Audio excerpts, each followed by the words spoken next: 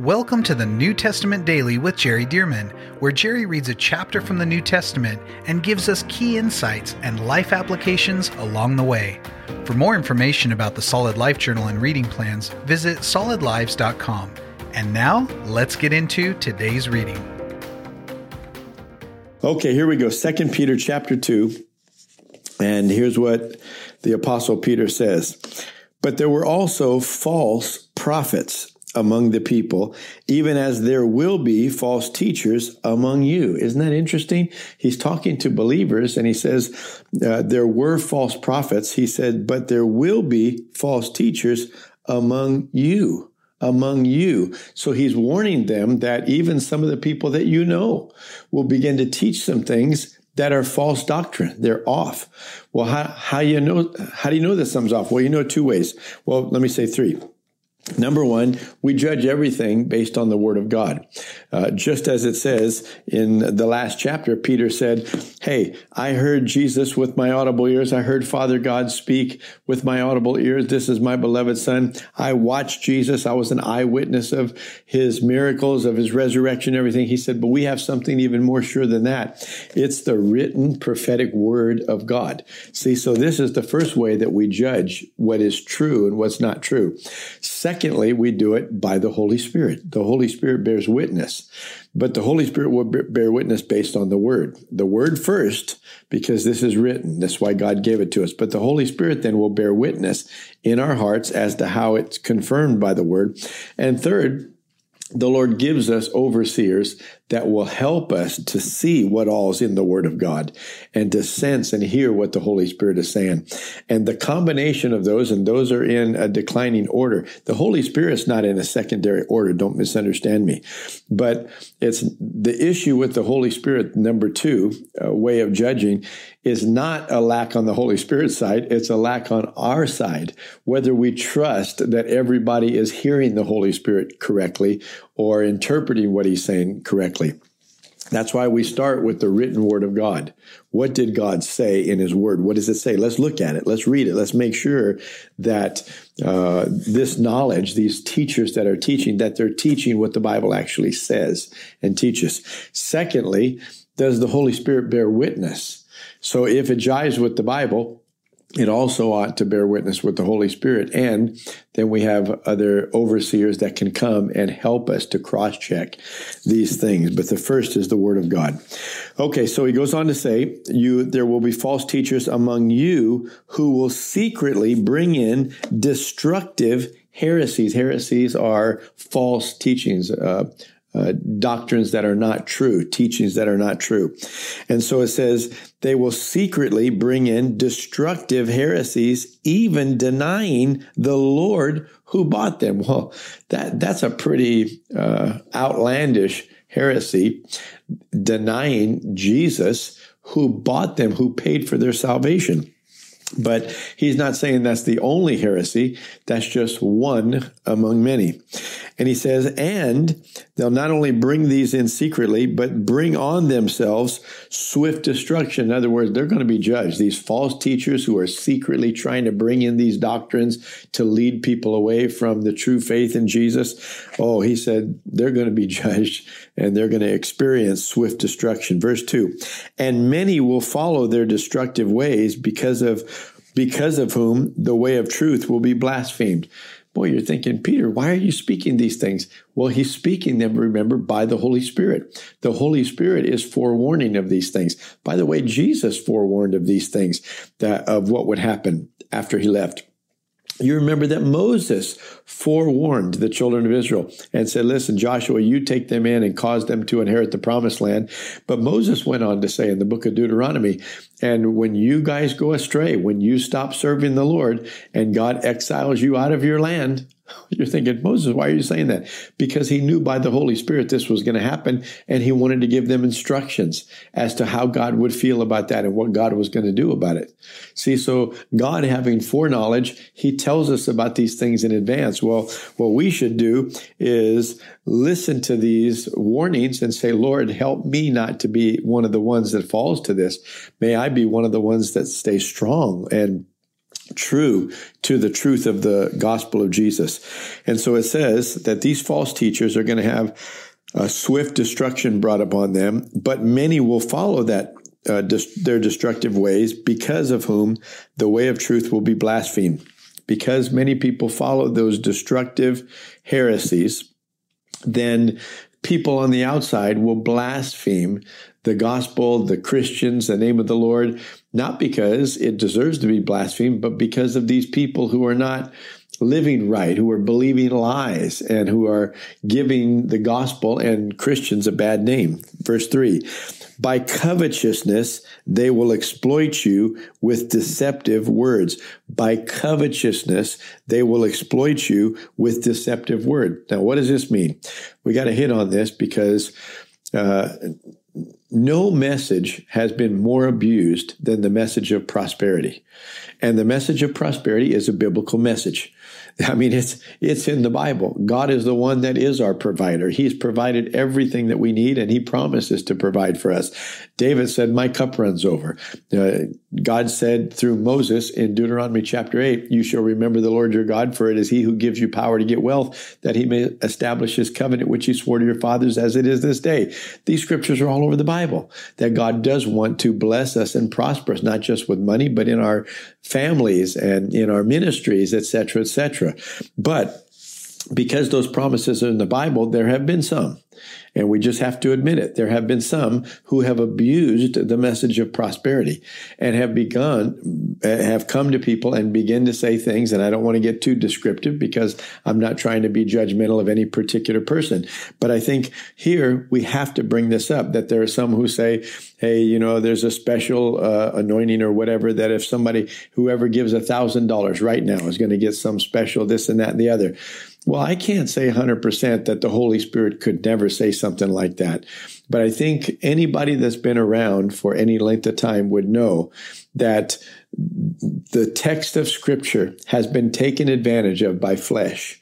That it's just so tempting for somebody to know, if I use these particular scriptures and if I say them in these particular ways, people just give more. And so I'm going to put these special incentives on and say, if you give right now, if you give a certain amount of money and so on, and anybody needs a healing, then you need to give money today and such. Well, that's not the way Jesus ran his ministry. Jesus came and he gave freely, didn't he? He didn't say to anybody, hey, I'll pray for your leprosy if you'll make a donation today. No. As soon as you start to charge for the gospel, you're on your way to poverty. You're already spiritually bankrupt when you begin to do it, but you're on your way to poverty. See, and so thank God for the message of prosperity in the Bible, but we cannot abuse it. It's in another passage, Paul said, these people use it as a cloak for covetousness. In other words, behind it, they're wanting more, but they're using the gospel and they're using the scriptures and their ministry rules to continue to satisfy carnal cravings. Folks, we've got to not stand for that. And I'm not saying to go around judging. I'm saying, but we have to confront the covetousness of our own hearts and say, no, I cannot do that. My job is to get blessing to the people. My job is to help them to be in a position to receive from God, not to satisfy something for myself. And so once again, Peter is warning, and he says, by covetousness, they will exploit you with deceptive words. They're speaking words that they really have another agenda in mind. But these are deceptive words. For a long time, their judgment has not been idle, and their destruction does not slumber. So, in other words, judgment is going to come. Judgment is going to come to them, but he's warning people that this will happen. Verse 4, for if God did not spare the angels who sinned, and you're going to see how serious of a category God puts this kind of covetous ministry approach in. For if God did not spare the angels who sinned, I want to touch on that. Who are the angels who sinned? For if God did not spare the angels who sinned, but cast them down to hell and delivered them into chains of darkness to be reserved for judgment, and did not spare the ancient world, but saved Noah, one of 8 people, a preacher of righteousness, bringing in the flood on the world of the ungodly, and turning the cities of Sodom and Gomorrah into ashes, condemned them to destruction, making them an example to those who afterward would live godly, and delivered righteous Lot, who was oppressed by the filthy conduct of the wicked. For that righteous man dwelling among them tormented his righteous soul from day to day by seeing and hearing their lawless deeds. Then the Lord knows how to deliver the godly out of temptation and to reserve the unjust under punishment for the day of judgment. Let me just stop there. So he's talking about people who, through deceptive words and covetousness of heart, are coming in and teaching the word of God, but they're teaching it in a way to satisfy their own covetousness. And he's saying that is not right. And he says it's so wrong. He said, verse 4, if God did not spare the angels who sinned. Now, you would generally think, well, this is talking about a third of the angels when the dragon, Revelation, the tail of the dragon drew a third of the stars, and a third of the angels turned against God and went with the devil, with Satan, and they got kicked out of heaven. Okay, so we know that that's true. However, the problem we have with that is it says, for if God did not spare the angels who sinned, but cast them down to hell and delivered them into chains of darkness to be reserved for judgment. Well, wait a minute. If all these angels, if the third of the stars from the book of Revelation, the third of the angels who sinned with the devil, are in chains in hell, in awaiting judgment, well, who are all these demons that we're dealing with here on the earth? Who are all of these? See, somebody said, well, I thought they were the fallen angels. Well, these angels that we're talking about here have been chained up in hell, awaiting judgment. So many believe, and I think I tend to believe it as well, that way back in the 6th chapter of Noah, a very interesting passage, we won't take the time for it now, but it says, and the sons of God came to the daughters of men. The sons of God came to the daughters of men. That term, sons of God, also found in the book of Job. It says, when the sons of God came and presented themselves before God, Satan also came and presented himself. And then the exchange happened between God and Satan, several exchanges in the early chapters of the book of Job. But talked about Satan coming among the sons of God, presenting themselves before God in heaven. Well, wait a minute. Okay, sons of God in heaven. What does that mean? Well, in Genesis chapter 6, when the sons of God saw the daughters of men, that they were very beautiful, and they came and they actually had sexual relations with them. And it said that they bore children that became great, big, strong, mighty children, men of renown, big warriors and such.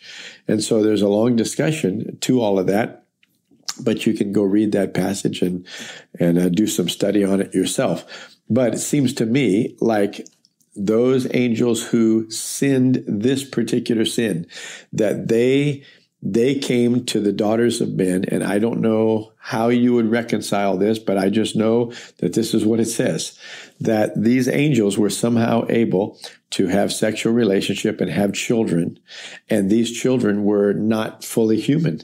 They were part human and part these angelic beings somehow, and they became strong men of renown. And so part of the flood destruction was to destroy this compromise of the human race, this genetic compromise. I can tell you this, that when Jesus came to earth, he was of the pure human line, not of that compromised line, and he died for the salvation of the pure human line. So a compromise, a genetic compromise, would be a big deal. So that's a big discussion that I don't have time to get into, but I believe that this is what this is talking about. So it says, if God didn't spare those angels, but he reserved them for judgment, and it goes on to say, and if God didn't spare the rest of the world when he brought the flood of Noah, and it goes on to say, and if God didn't spare Sodom and Gomorrah, who was full of the sin of homosexuality, you remember, but was able to deliver Lot out of that. He said, if God did all of that, then notice here it comes down to verse 9. Then the Lord knows how to deliver the godly out of temptations and to reserve the unjust under punishment for the day of judgment. In other words, God knows how to extract out his righteous and to leave everybody else for the day of judgment. See? So, look here, verse 10, and especially those who walk according to the flesh in the lust of uncleanness and despise authority. Boy, don't ever let yourself be like so many people in the world that despise authority, despise police officers, despise government, despise laws. No, we cannot let ourselves go into anarchy and take advantage of lawlessness. No. This is under judgment, the Bible says. And so it says, verse 10, and especially those who walk according to the flesh in the lust of uncleanness and despise authority, they are presumptuous, self-willed. See the strong personalities, the dominant personalities, the self-centered perspectives here. They are not afraid to speak evil of dignitaries. Hey, this is rampant in our world today. Just speak evil of the president, speak evil of congressmen, speak evil of certain justices, speak evil of other influential people. Folks, I don't care if everybody in the world does it. That's not us. We do not do that. It says these people are presumptuous. They're self-willed. They've got this arrogant attitude. They're not afraid to speak evil of dignitaries, people that are, of esteem, or they're of note, or they're of position. And we live in this world today. Verse 11, whereas angels who are greater in power and might do not bring a reviling accusation against them before the Lord. He said, not even angels who are much more powerful and mighty than we are, not even angels would speak those kinds of things against those dignitaries and against these people who hold these positions. Verse 12, but these people that do that, like natural brute beasts, they're like animals, is what he's saying. They're like beastly animals, ravaging animals, like natural brute beasts, made to be caught and destroyed. Wow. He said these like natural brute beasts. In other words, they no longer have the characteristics of God. They were created in the image and likeness of God, but they let themselves devolve into something more animalistic in the way that they talk, and the ruggedness and the ruthlessness and the say whatever they want to, like a dog that can't stop barking, right? He said, these people have become like natural brute beasts, made to be caught and destroyed, speak evil of things they do not understand, and will utterly perish in their own corruption. They're utterly going to perish in their own corruption. Verse 13, and will receive the wages of unrighteousness as those who count it pleasure to carouse in the daytime. Boy, those who count it pleasure to carouse in the daytime, you're going around in the daytime, you're hitting on women, or man, you're doing things you should not be doing in the daytime. In other words, okay, nighttime is sin. That's bad enough. But you've gotten to the place where it's an all day, all night thing. You just all the time you're in sin.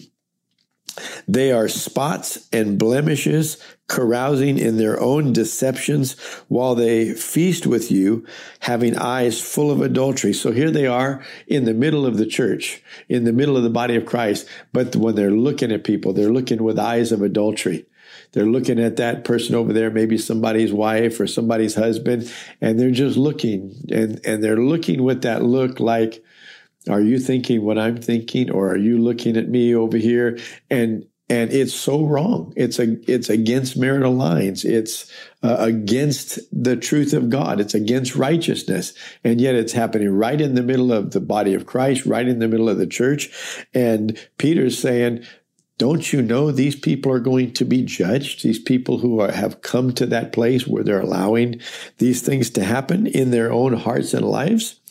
And he goes on to say, again, verse 14, having eyes full of adultery that cannot cease from sin, enticing unstable souls. They're enticing people. They're leading people by their looks and by their comments and by what they do, what they say, where they stand, who they talk with, etc., etc. They have a heart trained in covetous practices and are accursed children. They have forsaken the right way and gone astray, following the way of Balaam. Remember Balaam? Following the way of Balaam, the son of Beor, who loved the wages of unrighteousness, but he was rebuked for his iniquity. A dumb donkey speaking with a man's voice restrained the madness of the prophet.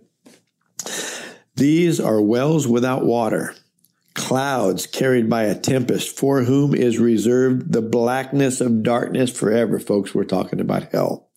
For when they speak great swelling words of emptiness, they allure through the lust of the flesh, those through lewdness, the ones who have actually escaped from those who live in error. So here they are. Say, here's somebody ministering to a crowd of people who are real people of God. But these people have been so compromised inside, they don't even realize that they're not walking with the Lord anymore.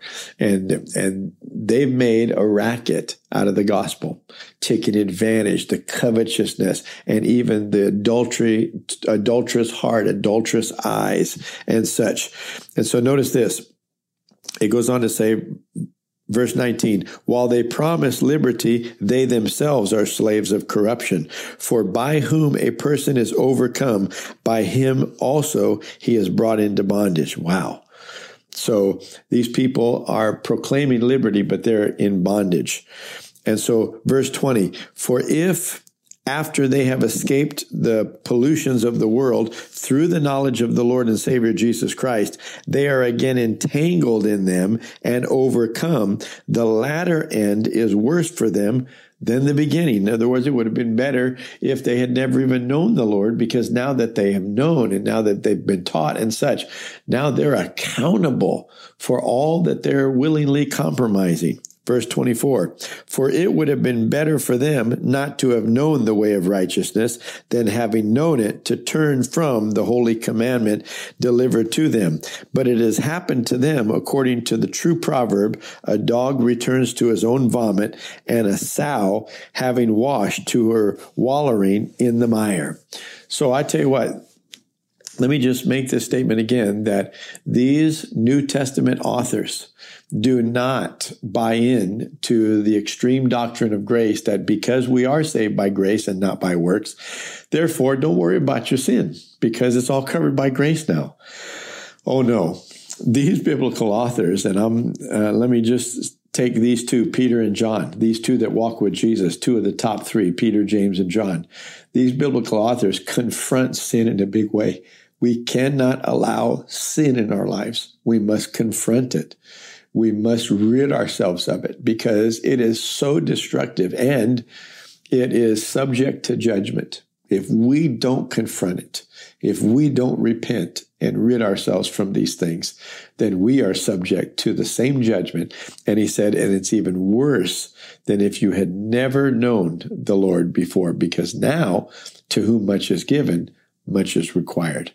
Well, folks, that's reason to repent. That's reason to come before the Lord and to make sure that we're doing right before God. And the good news is the Holy Spirit will strengthen us. The Scripture, in fact, even now, the Word of God, as we're reading this, I don't know if you can sense any conviction of the heart, but the Word of God just brings that conviction, that fear of the Lord. And if we'll invite Him, if we'll repent and invite the Holy Spirit, He'll come and strengthen us and tell us what to do to get out from the temptation, out from sin, and to walk in the ways of the Lord. God's on our side.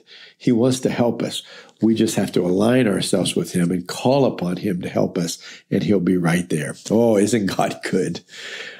Somebody said, well, all this stuff is not good. Isn't it good that He tells us? Isn't it good that He explains it to us so that we'll know? You better believe it is. Our God's a good God, and He's helping us every way that He can.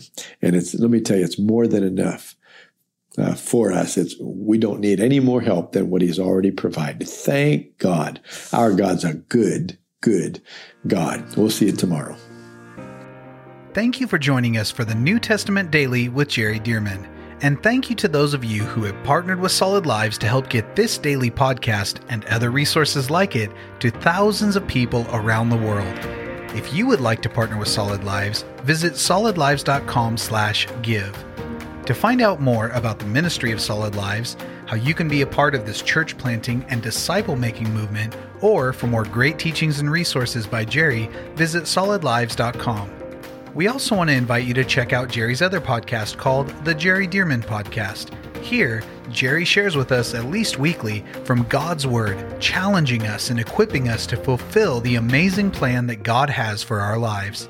You can find links to this podcast as well as Jerry's YouTube channel online at solidlives.com. Thank you again so much for joining us, and we'll see you right here tomorrow as we jump into the New Testament Daily with Jerry Dirmann.